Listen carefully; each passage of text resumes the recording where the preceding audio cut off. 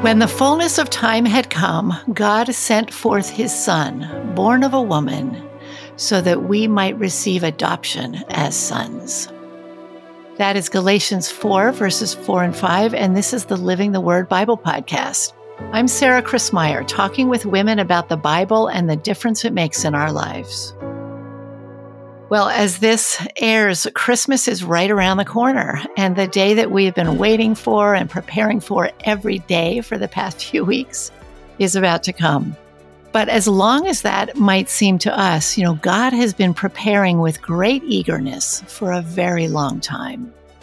And I've invited Gayle Summers back to talk about some of the whispers of incarnation that we can find in the Old Testament and how knowing those has enriched her celebration of Christmas, and I know will enrich yours as well.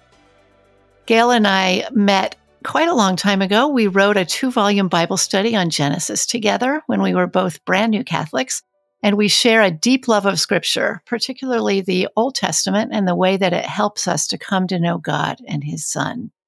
She is a wonderful teacher of Scripture and of the Catholic faith as well, and she has a blog on the Sunday readings that I highly recommend. You can find it at www.coreardens.com. I am always blessed by Gayle's insights, and I know that you will be too. Gayle, welcome back to the Living the Word Bible podcast. Thank you very much, Sarah. I'm delighted to be here. Well, thank you for joining me again. I was thinking, getting ready for this episode, that in times when I have visited Israel, I've been particularly struck by signs at the churches of the Annunciation in Nazareth and the Nativity in Bethlehem, that here the Word became flesh. There, in a real place on our earth, that the Word became flesh. And not just that He came to be with us, but that He took on flesh as an infant is just powerful to think about that. And I think it's something that you can relate to, as a convert, as I am. As Protestants, I remember rejoicing that Jesus came to earth, but not really thinking much about my body. And you said something once that really stuck with me, that our bodies really matter in Catholic life. What did you mean by that? Well, Sarah, it really, truly was one of my very first and somewhat inarticulate reactions to being Catholic, because I felt very deeply that the only way to express it was to say, bodies, my body, all bodies matter in Catholic life. And of course, I learned this by going to Mass. Because there we sprinkle water on our bodies when we go into the church, and when we come out, we kneel and we stand during the Mass, during our worship. We make the sign of the cross on our bodies. We speak aloud with our voices in the responses of the liturgy. We pass the peace in our bodies. And even when we get up and walk to the Eucharist, we don't sit, we get up and walk to the Eucharist, receive it in our tongue or in our hands, consume it in our bodies. So that it was full-bodied. It was a full-bodied experience for me. And honestly, it delighted me. It was satisfying in every way. Yeah. So is this just because we have bodies, so we happen to use them? Or is there something particularly important about our bodies? Well, I can tell you that this awareness of bodies was very fresh and real to me. So when I started to study the Scripture as a Catholic, I had lived as an evangelical for a long time. We loved the Scripture. We knew the Scripture. But when I began studying Scripture and then teaching Scripture as a Catholic, I found that I actually had new eyes to see what I probably saw before, but just didn't think about very much. And I have to tell you that I got some surprises when I did that. Yeah. It started really in Genesis. I started studying the Scripture as a Catholic in Genesis. Mm-hmm. And I'm very glad that I chose Genesis, because everything in Catholic life starts in Genesis. But God, when God made us, He said, let us make man in our image and likeness. We're all very familiar, with that. God is spirit, so He doesn't have a body. But man, He created man from the dust of the earth that He had created, and He created woman from the flesh and blood of Adam, man. So it's clear from the get-go that our bodies are God's idea. Mm-hmm. And he also made us in his image and likeness, which I think is the key here. Remember that when Adam was alone in the garden, it wasn't good. And so God created the animals and brought the animals to Adam. And he named them, but no helper was found suitable. And why was that? They both had bodies. Adam had a body, the animals had bodies, but they weren't suitable because Adam could not share his body or his life, really, with animals. Hmm. And so it is clear that because God made us with bodies and he doesn't have a body, but he also made us in his image and likeness, our relationship to God is like Eve's relationship to Adam. Mm-hmm. We are to God because God doesn't have a body, but we do. But we're like him. And so our relationship to God is not like an animal to Adam, but like Eve to Adam. And we all remember Adam's just delight, his ecstasy, really, when God presented Eve to him. At last, bone of my bone and flesh of my flesh. It's a great delight in the human communion that they could have. And that's what God created us for, which is pretty spectacular. And then, at the time of the fall, we have an opportunity to kind of get a glimpse of what the communion that God intended was supposed to be like. And it comes in Genesis chapter 3, verse 8. They heard the sound of the Lord God walking in the garden in the cool of the day. Now, this particular verse, I think, can actually get lost in the drama of the fall and the consequences and what God had to do. But I think it's worth some careful thought. I really do. We've already said that God is not a body. God didn't have a body, wasn't walking around in the garden in a body, but he was certainly present in a very unique way, which the poetry of Genesis describes for us. He made a sound. He chose a lovely place. He was looking for man and woman. Why? Why was he looking for man and woman? That's the question we have to ask. Why was he looking for man and woman? Well, of course, we know that they were hiding, but he was looking for them because he wanted and he expected physical proximity with Adam and Eve. He didn't want to communicate with them simply from heaven. Somehow, there in the garden, God called out with a voice that they could hear, "Where are you? Where are you?" And again, this is another one of those places in Scripture where I hope we can pause and let the poignancy of this moment sink into us. It's a very important moment in human history. And why is that? Well, because this question, where are you?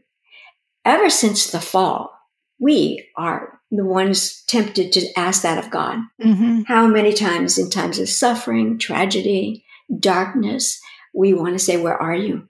Even on the cross, Jesus said to God, why have you abandoned me? So we know this kind of question as human beings, fallen human beings. But the first time in Scripture that the question gets asked, God is asking the question. He's the one who's seeking us. He's the one who wants to be in close physical proximity with Adam and Eve. He wants to see their bodies. Yeah. He wants to see them. It's so interesting because surely he knows where they are, but he wants them to come and be in his presence. Right, exactly. And because of the fall, they're hiding their bodies from him. Wow. They're hiding their bodies from him. And so in the rest of Genesis, when God speaks to people, he's speaking from heaven or he's speaking through angelic messengers. The communication now is changed. It's different, but it doesn't stay different, really. Yeah, it's so interesting to think of him loving our bodies. I don't consider that very much. I mean, I think God loves me as a person, who we are, inside, but our bodies, that's a new thought. How does that change? Well, it changes in a big way in the very next book in the Old Testament, that the book of Exodus. Exodus, for me, I would have to say, was a blockbuster for me as far as understanding Catholic life with God, liturgical life. It was a turning point for me. And partly, it's because of how much initiative God took to be close physically to his people. Yeah. It starts with Moses at the burning bush. Moses is not looking for God. He's just tending his sheep. And he sees the bush that's burning up, but it's not being consumed. It still looks like a bush, which sounds like a sacrament, right? It's being consumed. God's there, but it still looks exactly like a bush. Yep. And God speaks to Moses. He calls out to Moses. And he's physically so close to Moses that he has to warn him to take his shoes off because he's standing on holy ground. And so this is one of the first places that we see that it makes a difference to Moses' body to be in close physical proximity to God, just as it happens in Mass. All those things that we do with our bodies in Mass, it's not just so that we won't fall asleep.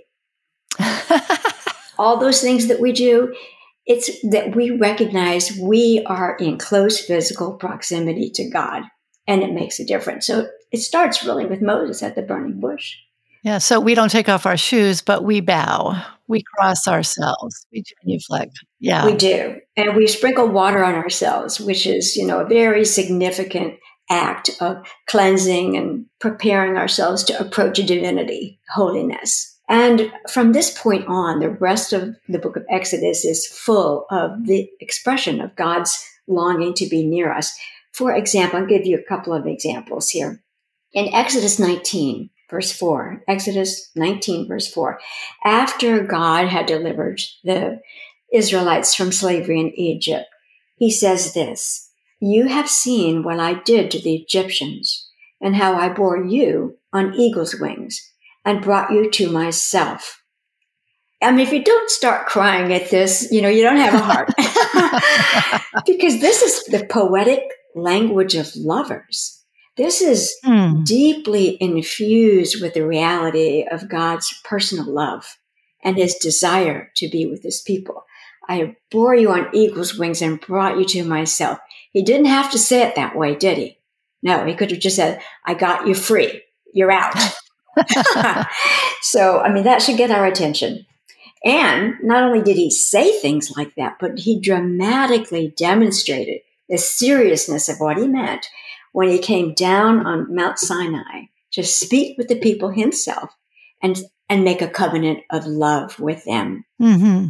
Like a marriage almost. Exactly, to marry his people. And that was followed by a great liturgical ceremony to seal them into the covenant so that really they became almost like blood relatives. There was the blood of the animal sacrifices that was sprinkled on the altar, and then it was sprinkled on the people's bodies. So the blood that's offered to God is also given to the people. And that is as potent a sign, an expression, a demonstration of how close God wants to be. Flesh and blood together. It's amazing. But there's something even more wonderful than that. Oh. And that is what comes next. After the sealing of the covenant, God invited Moses and 70 of the elders to come up the mountain to meet with him. And I think, probably from my own experience, I think these verses here in Exodus are so beautiful and they're so overlooked that they're worth reading because they tell us what happened when men went up to see God. Exodus 24, verses 10 and 11. And they saw the God of Israel, and there was under his feet, as it were, a pavement of sapphire stones, like the very heaven for clearness. And he did not lay his hand on the chief men of the people of Israel. They beheld God and ate and drank. Wow. Most of the people are at the bottom of the hill, with a barrier between them, because if they get too close, they'll die. And they're up there eating and drinking and not dying in the presence of God. And when I first read these verses, I was shocked that I really had no memory of reading them. Or if I did read them, I probably did because I studied the book of Exodus. I just didn't think about it. I did not think about it. At the same time, when I first read these verses, so much about Catholic life and worship clicked for me. I mean, just clicked into place. And if I read these verses once, I read them 50 times. I kid you not. I could not read these verses enough because to me, this is another heart-piercingly beautiful picture of God longing to be close to flesh and blood bodies like ours. Mm. The men didn't ask to go up. They didn't ask, can we go see God? He offered an invitation, and they accepted his invitation. And they weren't burnt up by the fire of God's perfect holiness. They didn't die. Instead, they ate and drank in God's presence. Wow. Just beautiful. It's so profound, but it also is very like what we do on Sunday morning, is it not? Yeah, these verses make you think of Mass. If we ever ask ourselves, or if others ask us, why would Jesus become bread and wine? I mean, to some people, the whole concept is extraordinary. Why would Jesus, the Lord of the universe, come to us in bread and wine? Why would he become a meal in the middle of our worship? Yeah. And I think the answer starts right here in Exodus. A long time ago. I do believe the answer starts here because God wanted to share a feast with his people. And he made it possible for them to do that in their bodies. That's because he spared them from what human nature actually deserves because of the fall, death, so that they could be with him. And it's the same with Jesus. Jesus desires to share a meal with us. And because he's the Lamb of God who takes away the sin of the world, we now can eat and drink in his presence and not die. And really, the heart of this, I think, is we can see at the Last Supper in Luke 22:14. These words, the more we know about the Old Testament background to these words, the more impact these words are going to have on us. Because in Luke 22:14, Jesus said, I have earnestly desired to eat this Passover with you before I suffer. For I tell you, I shall not eat it until it is fulfilled in the kingdom of God. The Mass is the new Passover meal. Jesus earnestly desires us to share that with him in the kingdom of God on earth, which is the church, but also pointing forward to the wedding feast of heaven. It's definitely not something that Catholics can read without thinking about the Mass, I would say. And, one other thing, too, I want to say this, too. It's not just the meal, eating the meal in God's presence that goes back to the Old Testament, but the table of the Eucharist itself has a biblical context, starting in, of course, the book of Exodus. Because at Sinai, God gave Moses lots of directions about how to build the altar of sacrifice. It was going to go into the tabernacle first, and then later it would go into the temple in Jerusalem. So he's telling Moses exactly how to build it, what not to do and what to do. And then when it's complete, God makes a promise about that altar. And this is what he says in Exodus 20:24b. In every place where I cause my name to be remembered, in other words, at an altar of sacrifice, when I cause my name to be remembered, I will come to you and bless you. We'll flash forward to the Last Supper. Jesus gave the bread and the wine to his apostles, and he said, do this in remembrance of me. So here we have God in the flesh, Jesus, causing his name to be remembered in the context of the sacrifice of himself. And that promise from Exodus still holds because in the Mass, he comes to us and blesses us. And the thing that's blowing my mind right now as I hear you talk is just the added thought that this meal that we're sharing is him. It is his body and blood. It is not that he makes some bread and wine appear and we share that. We actually share him. I mean, that replaces, the sprinkling of the blood in Exodus on the altar and the sprinkling on their bodies, which is a foreshadowing of the kind of communion that God wants to have with us. In the Eucharist, it's made real. It's fulfilled. His body, flesh and blood, in our bodies, flesh and blood. Marriage. Yeah. I remember This was before I became Catholic, but I guess the first time I really studied the Old Testament as a whole, I was 20 or something, maybe a late teenager, and I wanted to find God and sometimes was frustrated at not being able to find him. It was in an Old Testament theology class I took, discovering that God longed for me and watching the way he just kept after the people of Israel. But it never occurred to me that he would want my physical presence. So this is just beautiful, beautiful.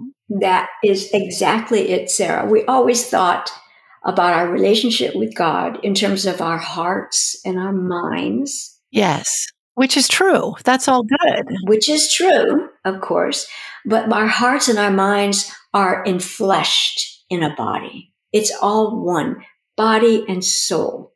It helps us avoid the Gnostic heresy of sort of forgetting about the body. We have spirits, we're souls, the bodies don't matter. Yeah. And today our bodies don't matter. Your body has no impact on who you are. Yeah, exactly. It's the new Gnosticism. I love all the things that you've drawn out of Genesis and Exodus. If this is true, one would expect it to be traced through the rest of the Old Testament. Do you continue to see these little whispers of the incarnation? If you have eyes to see, you'll see it everywhere in salvation history. We know, of course, in the history of Israel that although God desired physical closeness with his people, their covenant infidelity often made it impossible. Yeah. However, in the prophets, especially in the prophets, there were, as you said, hints and whispers of this desire on God's part. And I'm just going to share a couple of them, really. One is from the prophet Zephaniah. Zephaniah prophesied to Judah right before their exile. It was a chastisement. It was going to be serious, but he wanted to give the people hope of restoration. So there's this beautiful 2 verses in Zephaniah chapter 3, verses 15 to 17. The King of Israel, the Lord, is in your midst.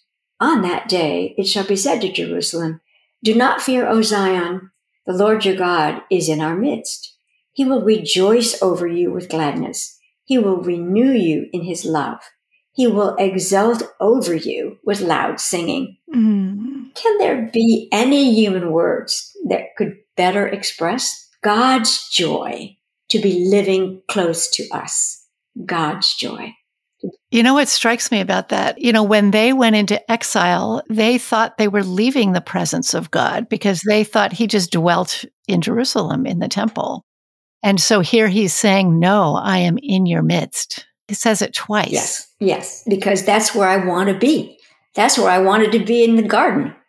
There's another scripture from a prophet Isaiah this time, in Isaiah 49:16.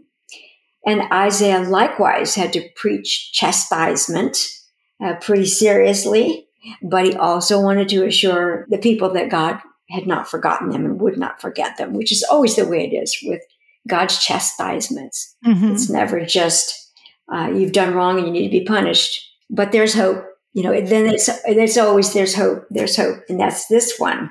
This is a brief verse, Isaiah 49:16. Behold, I have graven you on the palms of my hands. Mm. So we do recognize this as being a deeply prophetic voice describing what God's love is willing to do, to be with us, and did do when those nails were driven into Jesus' hands, to show us the power of that love. And we know from the New Testament now that Jesus' entire earthly life put him in close contact with human bodies. From the beginning, his conception and birth in Mary's body, first of all, and then in his public ministry, he touched diseased and broken bodies. He touched dead bodies and raised them. He washed dirty feet of the apostles. He embraced children. He let a sinful woman wash his feet and dry them with her hair. And then when he left us, to top it all off, he gave us a gift. And that gift, not only would it enable us to be physically close to him, it would enable him to be physically close to us. That's the great gift of the Eucharist.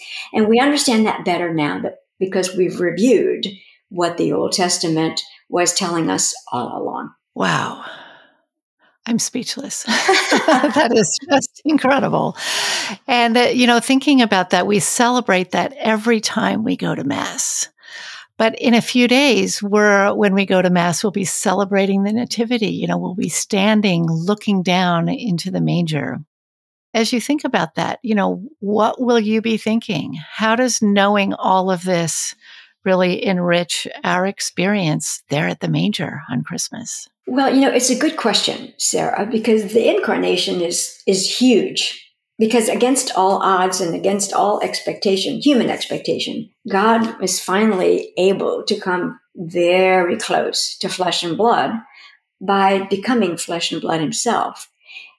And so how do you react to that? How could you react to that? I think we have, all of us, many different kinds of reactions. And I think that they change over the years, depending on our circumstances, depending on who we are, how we have changed. Just as a personal example, I can remember when our kids were young. We had 3 kids. Our kids were young. And for many, many years, when we got to the Christmas Eve Mass and looked in the cradle, I personally was exhausted. I was Yes. overstimulated. I was distracted. And I could barely put 2 pious thoughts together. There were other times, when the house quieted down, that I could have a quieter, simpler Advent that worked for me. So I think maybe because of what we've talked about today, you and I, in this Old Testament, beautiful Old Testament picture of what the Incarnation meant for God, not just for us. I think that whether we get to the Christmas Eve Mass and we're exhausted, we're on our last nerve, and we've had our bumpy patch with all the kids, or we are people who enjoy and find a quiet, simple Advent deeply satisfying. Maybe when we can just be quiet and simple, and when we look into the cradle, we draw near the cradle at Christmas Eve, we look at the babe. Maybe what we would want to say to him is, I am so glad that you are here. That's a simple, and it says everything. I am so glad that you are here. And maybe we can imagine now that although he's a baby and he can't really talk, but if he could, the babe would say to us, and I'm so glad that you are here. Oh, my.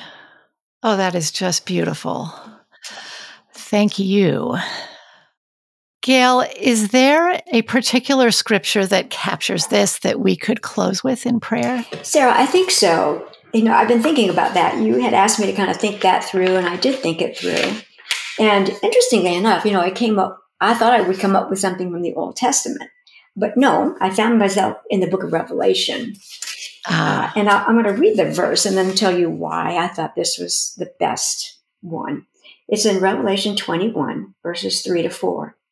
Behold, the dwelling of God is with men. He will dwell with them, and they shall be his people. And God himself will be with them. He will wipe away every tear from their eyes, and death shall be no more. Neither shall there be mourning, nor crying, nor pain any more, for the former things have passed away. Let's see, what can I possibly say about these verses? Several things. First of all, this gives us the perfect circle from the garden to heaven, to the end of all things, when the former things have passed away. What has he always wanted? To be in our midst. And even this gesture, God is going to wipe away every tear from our eyes. If we find ourselves crying in public, and that happens sometimes, if we find ourselves crying in public, if we're talking to just strangers or maybe acquaintances, and somebody would reach forward to try to wipe away the tear, I'm thinking most of us would shrink back a little bit. That's just a little too intimate for strangers to do, and even just acquaintances. However, if we're crying in front of someone who loves us, someone that we love very much, and that person reaches forward and wipes away the tear, there cannot be a gentler, more intimate, loving gesture than that one, wiping away the tears. Identification with us. And that's what God is going to do. That's the promise. And we've seen now he keeps his promises. That's one thing we've seen. And so I guess the other reaction that I have here from this verse is that this whole idea of the incarnation as being a joy for us and a delight for him, that means that we have to remember that we love him, but not more than he loves us. And he has shown that to be true. That's not just a pious hope that we love God and he loves us more than we love him. It's not just a pious hope. It's in the scripture everywhere. And the experience of our lives. And I love that you closed with Revelation, because Advent is, of course, it's about, coming to the manger and remembering that Jesus did come to earth, but is also all about waiting for when he comes again, and we see fulfillment of that. And you have pointed out that involves our bodies and intimate things like God wiping away tears from our eyes, and so much to look forward to and anticipate. And I think that just injects so much joy into our celebration of Christmas. So I am going to pray with that scripture now as we close. So if you're listening, close your eyes. Allow the word to speak to your heart, and God to reassure you and to give you that hope of what we have to look forward to here in his coming again. Come, Holy Spirit, open our hearts and our minds to receive your word to us. Behold, the dwelling of God is with men. He will dwell with them, and they shall be his people, and God himself will be with them. He will wipe away every tear from their eyes, and death shall be no more. Neither shall there be mourning, nor crying, nor pain any more, for the former things have passed away. Heavenly Father, I can't get Gayle's words out of my mind that you are so glad when we are there with you physically in our bodies. Thank you for loving us, body and soul, for being with us truly, body, blood, soul, and divinity in the Eucharist, for not giving up on being with us. Thank you for your word and for the life and the strength that it brings. Open our ears to hear and our hearts to receive and ponder what you say to us in Scripture. And give us the grace that we need to love and live your word in our daily lives. Through our Lord Jesus Christ, the living word. Amen. And Mary, Mother of the Word, pray for us. Oh, Gayle, thank you. What a blessing this has been. My whole Christmas will be different because of this.